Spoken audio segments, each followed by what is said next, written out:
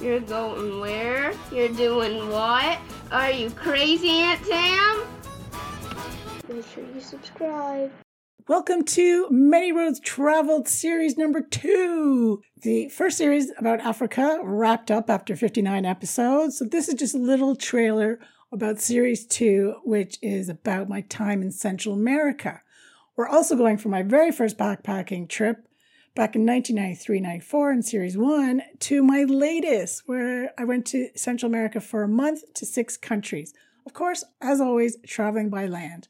So things you're going to hear about are swimming with sharks and turtles in Belize, to going to this amazing ancient Mayan cave called the ATM Cave, where I got to see a 1,000-year-old mummified human sacrifice skeleton, to going to some absolutely beautiful places in Guatemala, volcano boarding, which is the only place in the world you can do it. So it's basically like tobogganing down an active volcano in Nicaragua. And then finally, zip lining 1.5 kilometers, which is the longest zip line in Central and South America, in Costa Rica.